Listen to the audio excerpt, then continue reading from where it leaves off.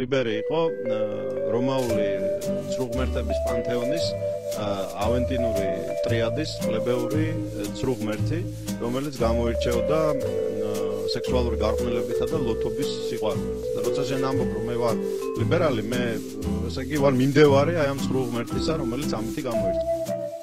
ილია და ლიბერი. მოგესალმებით მეგობრებო, დღეს 8 ნოემბერია, უდიდესი ქართველი მოღვაწის ილია ჭავჭავაძის დაბადების დღე და სწორედ ამ დღეს გვინდა რომ დავიწყოთ ფრანგლინის კლუბში ახალი პოდკასტების სერია სახელწოდებით ილია და ლიბერი. ცხადია სახელი შეიძლება ბევრს გაუკვირდეს, ბევრს გაეღიმოს, თუმცა ჩვენი მიზანია რომ ილია ჭავჭავაძე, რომელიც ამ ქვეყანაში ყველას უყვარს, გავაცნოთ როგორც ლიბერალი მოაზროვნე. სამწუხარო რეალობაა ის, რომ დღემდე საქართველოში ილია ჭავჭავაძეს ვიცნობთ მხოლოდ როგორც მწერალს, ან ვიღაცა მიცის მხოლოდ ოცლარიანიდან, წმინდანი და ილია მართალი ყველაზე კარგი. მართალი ყველაზე კარგი, ოღონდ მართალი ისე რომ არ ვიცით რას ამბობდა. დღემდე ის იდეები ცალკე როა იყო ბევრი ნაწილისთვის ჩვენ ქვეყანაში არის დაპირისპირების საგანი, მაგრამ ილია ყველასთვის საყვარელი პიროვნება. ჩვენც ძალიან გვიყვარს ილია, ამიტომ გადავწყვიტეთ, რომ რეალურად ვისაუბროთ იმაზე თუ რას ამბობდა ეს ადამიანი მართალს და რა შეიძლება, რა ჩარჩოები შეიძლება ეს ყველაფერი ჩავსვათ. დღეს ჩვენი სტუმარი იქნება საქართველოს უნივერსიტეტის რექტორი კოკა თოფურია, ილია ჭავჭავაძის ძალიან გულხურვალე თაყვანისმცემელი, მე ასე ვიტყოდი და ძალიან კარგი მკვლევარი ამასთანავე და იმედი მაქვს რომ მკვლევარის არ აკითხა, თაყვანისმცემელში მართალი. იმედი მაქვს რომ ძალიან საინტერესო დისკუსია გამოგვივა ილიას შესახებ. კოკა, მოგესალმები. პროლოგში შენთვის ვინ არის ილია ჭავჭავაძე? მოდი მაგით დავიწყოთ. ჩემთვის ილია ჭავჭავაძე არის პრინციპში სიამაყის ერთ-ერთი მთავარი წყარო. მე ამაყება ქართველი ვარ, იმიტომ რომ ქართველი იყო ილია ჭავჭავაძე. ილია საამაყოა ჩვენს, იმიტომ რომ გარდა იმისა, რომ ილია არის ალბათ ერთ-ერთი პირველი ლიბერალი, ჩვენ ქვეყანაში ყავს ერთ-ერთი ცნობილი, თავარი ცნობილი ლიბერალი. გარდა ამისა, ის არის ალბათ თავისი დროისთვის ძალიან თავის დროსთან შედარებით ძალიან წინწასული ადამიანი. მე როცა ლაპარაკობთ ილია მართალიო, მართლა გასაკვირია რა მართლა რაოდენ მართალი იყო ეს ადამიანი. და როგორ უძლებს დროს. როგორ უძლებს დროს სიმართლე, ხო? თან ისეთ ჭკვიან ადამიანებთან პოლემიკაში, თქვათ ახლა იგივე ნიკო ნიკოლაძესთან პოლემიკაში იქნება, ნოე ჟორდანიასთან პოლემიკაში, ხა შეიძლება იმ დროს ნოე ჟორდანია უფრო ახალგაზრდა იყო და მაგრამ მაინც ნოე ჟორდანია იყო, ხო, თქვათ იგივე ივანე მაჩადნებისმიერ ამ ადამიანთან პოლემიკაში ეს მაინც ჩანს მართალი, მაინც ყველაფერში არის მართალი. და თან იმდენად მარტივი გასაგებია ხოლმე ხან მისი სიმართლე, როცა უკვე ის წერს და როცა ის აკეთებს კრიტიკას, ძალიან ცხადი ხდება რაოდენ მართალია ილია ჭავჭავაძე. რა თქმა უნდა, ჩემთვის საამაყოა, რომ ეს ადამიანი იყო ერთ-ერთი პირველი და მთავარი ქართველი ლიბერალი და ის არის იმ იდეოლოგიის მატარებელი, რომელსაც ასევე მეც ვატარებ. ზოგადად ალბათ რთულია ზოგადად ახლა რომ ვილაპარაკოთ ლიბერალიზმზე, იმიტომ რომ ამ ცნებამ ძალიან იცვალა სახე და ბევრი ადამიანისთვის ლიბერალიზმი სხვა რამეს ნიშნავს. მაგალითად თუ ჩვენ ამერიკელებს ვკითხავთ რას ნიშნავს ლიბერალი, ეს ძირითადად ამერიკელებს სოციალისტ, მემარცხენე სოციალისტ ნიშნავს. ევროპის კონტინენტზე უფრო სხვანაირი შეხედულება, თუმცა არა ერთგვაროვანი იქაც. საქართველოში კიდევ უფრო საქართველოში საერთოდ სხვა შეფერილობა მიიღო, განსაკუთრებით ქუჩი უკვე გაიგონა მაყურებელმა ავენტინური ტრიადის პლებეური ცრუღმერთი გონია.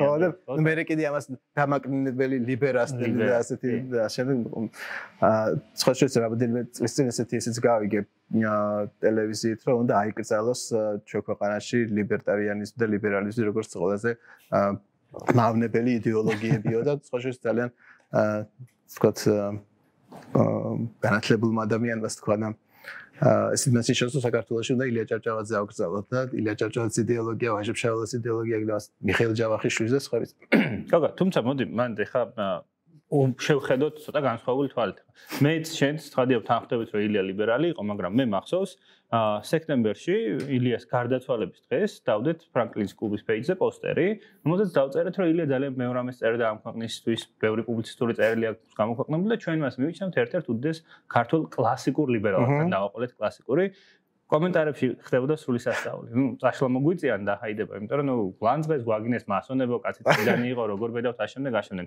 ბევრისთვის ხო ეხაც თუ გვისმენს ადამიანთა რაღაც ჯგუფი, იფიქრებს რომ რას გვე ლიბერალიზმს როგორ კადებდა. მოდი ჩავშალოთ, რას გულისხმობთ ილიას დროინდელ კლასიკურ ლიბერალიზმში, როგორ გესმის შენ ეს ყველაფერი?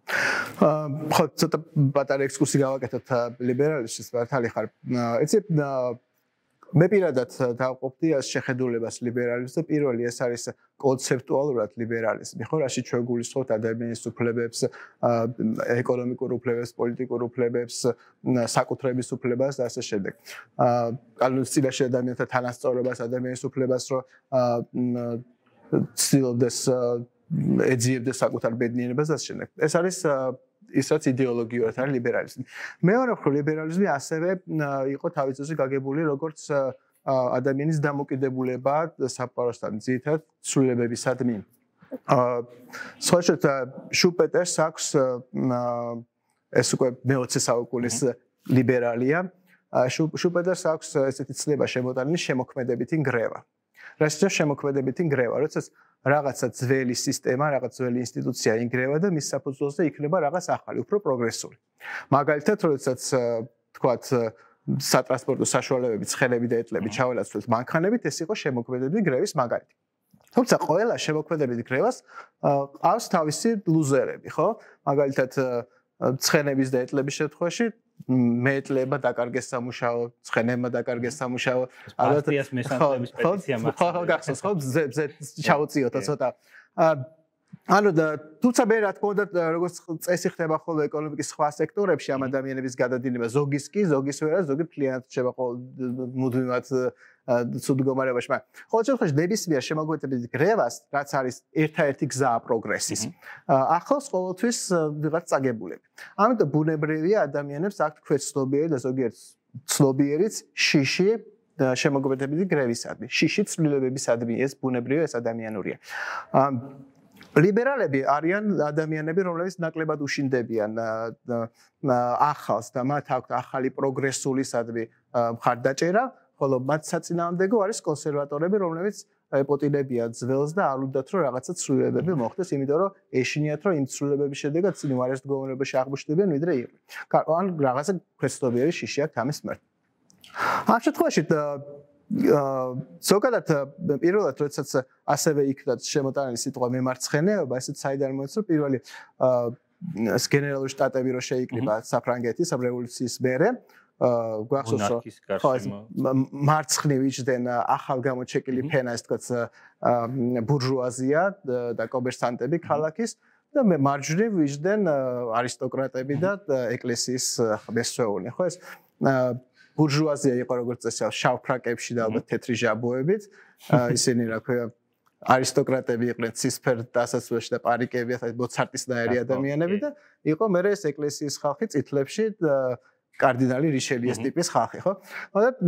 აი ფერების დაყოფა იყო ძალიან თვალსაჩინო, შავი, ცისფერი და წითელი. და აი შავი რომელიც მარცხნივ იჯდნენ, მემარცხენეები იყვნენ იმდროინდელი ლიბერალები, კომერსანტები და ბურჟუაზია, რომელიც მიიჩნევდა, რომ უნდა ეს არისტოკრატიული პრივილეგიები მორჩენილიყო ქვეყანაში და თანამედროვე კაპიტალის თავისუფალ ვაჭრობას და ასე გადაკეთდა. იმ დროისთვის, როცა ეს მოხდა, მემარცხენეები იყვნენ ლიბერალები და ისინი გადაგებდნენ იმ ღირებულებებს, რასაც ჩვენ ახლა ვეძახით კლასიკურ ღირებულებებს, ლიბერალიზმის ღირებულებებს, მაგრამ მე-19 საუკუნის ბოლოსკე სიტუაცია შეიცვალა. იმიტომ თუ დავუკვირდეთ მე-19 საუკუნის ბოლოს უკვე სიტუაცია როგორი გვაქვს, რომ უკვე თავისუფლების იდეები აღარ არის ახალი. ეს აღარ არის შემოქმედებითი გრევის სისტემა. არამედ უკვე პირიქით ეს უკვე ძველია, ერთი საუკუნეა უკვე ხალხი ასე ცხოვრობს. და იმ დროისთვის ახალი იყო სოციალისტური იდეები. ამიტომ მოხდა გარკვეული გაუგებრობა და აღრევა ცნებების, როდესაც უკვე სოციალისტებმა მიიწვიეს ეს ტერმინი ლიბერალები, იმიტომ რომ თუ ჩვენ დამოკიდებულებას გულისხმობთ ცვლილებებისადმი ლიბერალიზმში, მაშინ იმ მე-19 საუკუნის ბოლოს და მე-20 დასაწყისში სწორედ სოციალისტები იყვნენ, ახალი იდეების ისინი რა ქვია, მატარებლები და ლიბერალი, კლასიკური ლიბერალები, თქვათ ილიას თაობა და ილიას შეხედულების მქონე ადამიანები იყვნენ, მაშინ გამოდის უკვე კონსერვატორები, ასე გამოდის. ამიტომ ასე მოხდა მაგალითად პრაქტიკულად პოლიტიკური ასპარეზიდან გააქრა ინგლისში ლიბერალების, ვიგების ცნობილი პარტია. იმიტომ რომ ხო, გლადსტონის პარტია, ხო, იმიტომ რომ წარმოიდგინეთ ლიბერალებმა, კლასიკურმა ლიბერალებმა რო გადაწყვიტეს არ იცოდე რა იქნება, თუ კონსერვატორებმა წაართვეს ეჯენდა თავიანთი. იმიტომ რომ ის კონსერვატორებმა დაიწყეს იმ იდეოლოგიური ლიბერალიზმის ქადაგება, რასაც აქამდე ლიბერალები ყველა კერძო საკუთრების დასაყრდნ და ლიბერალებს დარჩათ მე ასპარეზი მემარცხენეობისკენ. სოციალისტები იქ კიდე ლეიბორისტები ჯობდნენ, ამიტომ პრაქტიკულად გააქრა ლიბერალური პარტია პოლიტიკური ასპარეზიდან. ამ შემთხვევაში ჩვენ თუ ილიას ავიღებთ, ილია პირველ რიგში ეს არის კონცეპტუალურად ლიბერალი. ეს არის ადამიანი, რომელიც ქადაგებს თავისუფალ ვაჭრობას. სოციალისტ ეს საინტერესო რაღაცები აქვს, რომ მაგალითად იგივე რუსეთთანო ჩვენ რომ მაგალითად ურის მოყოლაში ხარჯოთ, ხოლმე თქვათ ენერგიას მიწებზე ასე შემდეგ, ხო არ ჯობია რომ ჩვენ რამე სხვა მოვიყვანოთო, პური რუსეთში მოდის დიდი ოდენობა და ჩვენ ესე გავცხოვოთ. შედარებითი უპირატესობის კონცეფცია როდის ანუ ილია იყო შესაბამისად თავისუფალი ვაჭრობის ის ასევე ამბობს რომ free trader-ობას ეძახა ხო და უნდა ამბობდა რომ უნდა ის იყოს თავისუფალი იყოს ყოველგვარი გადასახადებისგან და მისგან რა საბაჟო გადასახადებისგან ვაჭრობა ანუ ის იყო თავისუფალი ვაჭრობის მომხრე ილია ჭავჭავაძე არის ადამიანი რომელიც ქართულში პირველად შემოიტანა სიტყვად შეთანხმება ეკონომიკური თავისუფლება. ანუ ეკონომიკური თავისუფლება, რომელიც ალბათ არის ზოგადად თავისუფლების იდეის მთავარი, რასაც ეფუძნება საბოლოოდ ყველაფერი. აი მილტონ ფრიდმანს თავის კაპიტალიზმი და თავისუფლება. იქ აქვს უწერია რომ ეკონომიკური თავისუფლება გარდა იმისა, რომ თავისთავად ღირებულებაა. ის არის საფუძველთა საფუძველი ყველა დანარჩენი თავისუფლების. იმიტომ რომ თუ ეკონომიკური თავისუფლება არ არის საზოგადოებაში, საბოლოოში ის დაკარგავს ყველა პოლიტიკურ თავისუფლებას. თუ ხშია ვერ ფიქრობ მაგ მატერიებზე. და თან ზოგადად ჩვენ ახლა პოლიტიკურ თავისუფლებას, მაინც პრინციპში უფრო იშვიათად მივმართავთ ჩვენ ყოველდღიურობაში. ყოველდღიურობაში ჩვენ სარგებლობთ ეკონომიკური თავისუფლებით, როცა თქვა რა ვიცი, ვაკეთებთ არჩევანს მაღაზიაში, რა ვიყიდოთ დღეს პური ვჭამო თუ ფუნთუშა მაგალითად თუ რა ჩავიცვათ, რა რითი გავერთო, რა ტრანსპორტით როგორ წავიდე, ასე უამრავ გადაწყვეტილებას დღის განმავლობაში ჩვენ ვიღებთ ეკონომიკურს და ეკონომიკური თავისუფლებაში ადამიანის შეზღუდვა, საბოლოო საზოგადოების შეზღუდვა აუცილებლად საბოლოო ჯამში გამოიწვევს ამ საზოგადოების პოლიტიკურ შეზღუდვასაც. და პირიქით ვიცით რომ სადაც უფრო მეტი ეკონომიკური თავისუფლება გაჩენილა აი თქვათ ძველ საბერძნეთში, იმიტომ რომ სავაჭრო საზღვაო სახელმწიფო იყო, თქვათ იგივე ინგლისში, რომელიც ასევე სავაჭრო საზღვაო სახელმწიფო იყო, იქ სადაც მეტი ეკონომიკური თავისუფლება ჩნდება, აუცილებლად ბოლოს იმას მივყევართ მეტი პოლიტიკური თავისუფლების კერა. პროგრესიც ცხადია, მე ხდება. ანუ ილია ჭავჭავაძე იყო ეკონომიკური თავისუფლების მომხრე, ილია ჭავჭავაძე იყო პიროვნული თავისუფლების მომხრე, პოლიტიკური თავისუფლების მომხრე ადამიანის, ის იყო თავისუფალი ვაჭრობის მომხრე. ანუ ის იყო კერძო საკუთრების ძალიან ისეთ მნიშვნელოვანი და ილია ჭავჭავაძე აქვს გამონათქვამები კერძო საკუთრებაზე. და ასევე ჩვენ ისიც ვიცით, რომ ილია ჭავჭავაძე პრინციპში არასოდეს მას არ ქონდა სოციალისტური სენტიმენტები. აი მაგალითად თქვათ, როდესაც ოტო ფონ ბისმარკი, თქვათ, გერმანიის კანცლერი ცოტა სოციალიზმისკენ გადაიხარა, ილია ჭავჭავაძე გახდა მისდამი კრიტიკული, ხო? არა და მანამდე ასობით წერილი აქვს. კედის კაცი და რაღაც ხო, ისინი რა ქვია, ჭკვიან ადამიანად მიაჩნდა, ხო? ადამიანი რომელსაც იქ დაცი და ამბობდა, როცა ეს დანია დაამარცხა, მაშინ ჩათვალეთ, რომ უკვე ავსტრო-უნგრეთი ყავდა დამარცხებული, ავსტრო-უნგრეთი რომ დაამარცხეს, უკვე საფრანგეთის დამარცხებას ნიშნავს, საფრანგეთი დაამარცხა, ხო, ნახოთ რა იქნება, ხო? ნუ ალბათ ამას მე საბოლოოდ პირველ მსოფლიო ომი გამოიწევა. ყოველ შემთხვევაში ყოველთვის ჭკვიან კაცად იმაშვებოდა და როცა სოციალისტი გახდა, მე მან და მაინც აღარ მოეწოდა ილიას. ისე როგორც თქვა ილიას აქვს ესეთი რამ ნათქვამი, რომ ქონებას ერთი კარგი თვისება აქვს, რომ ის ყოველთვის შედარებით ესეთი უყაიროთო და არაფრის მაგნისი კაციდან გადადისო ყაირათიანი გამჭრეხი კაცის ხელშიო, ხო? ანუ მას ეს ჩვეულებრივ ამბავად მიაჩნდა, როცა საზოგადოებაში შეება გარკვეული თანასწორობა იყო, იმიტომ რომ ადამიანებიც არა ვარ თანასწორები, ხო? ზოგი უფრო ყაირათიანი, ზოგი უფრო ჭკვიანია, ზოგი ნაკლებად ასე.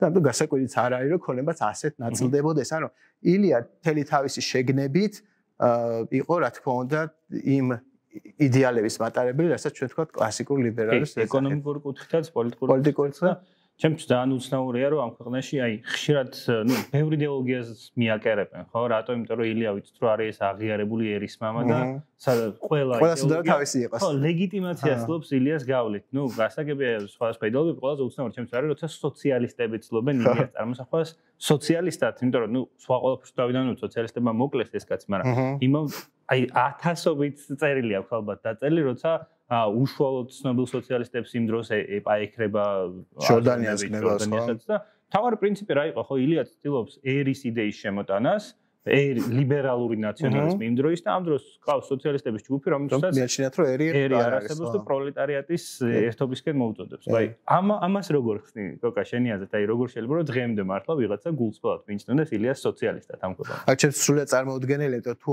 ადამიანი ოდნავ გაეცნობა ილიას ზოგადად ილიას ცხოვრებას, ილიას პუბლიცისტიკას წარმოუდგენელია რომ შთაბეჭდილება დარჩეს რომ ამ ადამიანს რაიმე სენტიმენტები გააშლა სოციალიზმის მიმართ.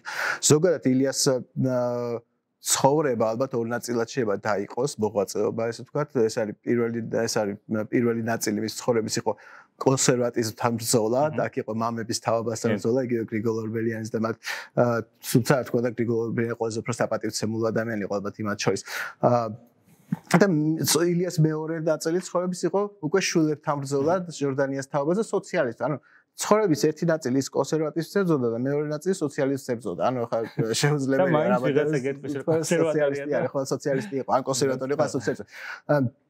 ილიას ნახეთ ილიას ეროვნული შეგნება იყო ძალიან საინტერესო და ძალიან თანამედროვე, ეხანდელი შეხედულებებით თანამედროვე.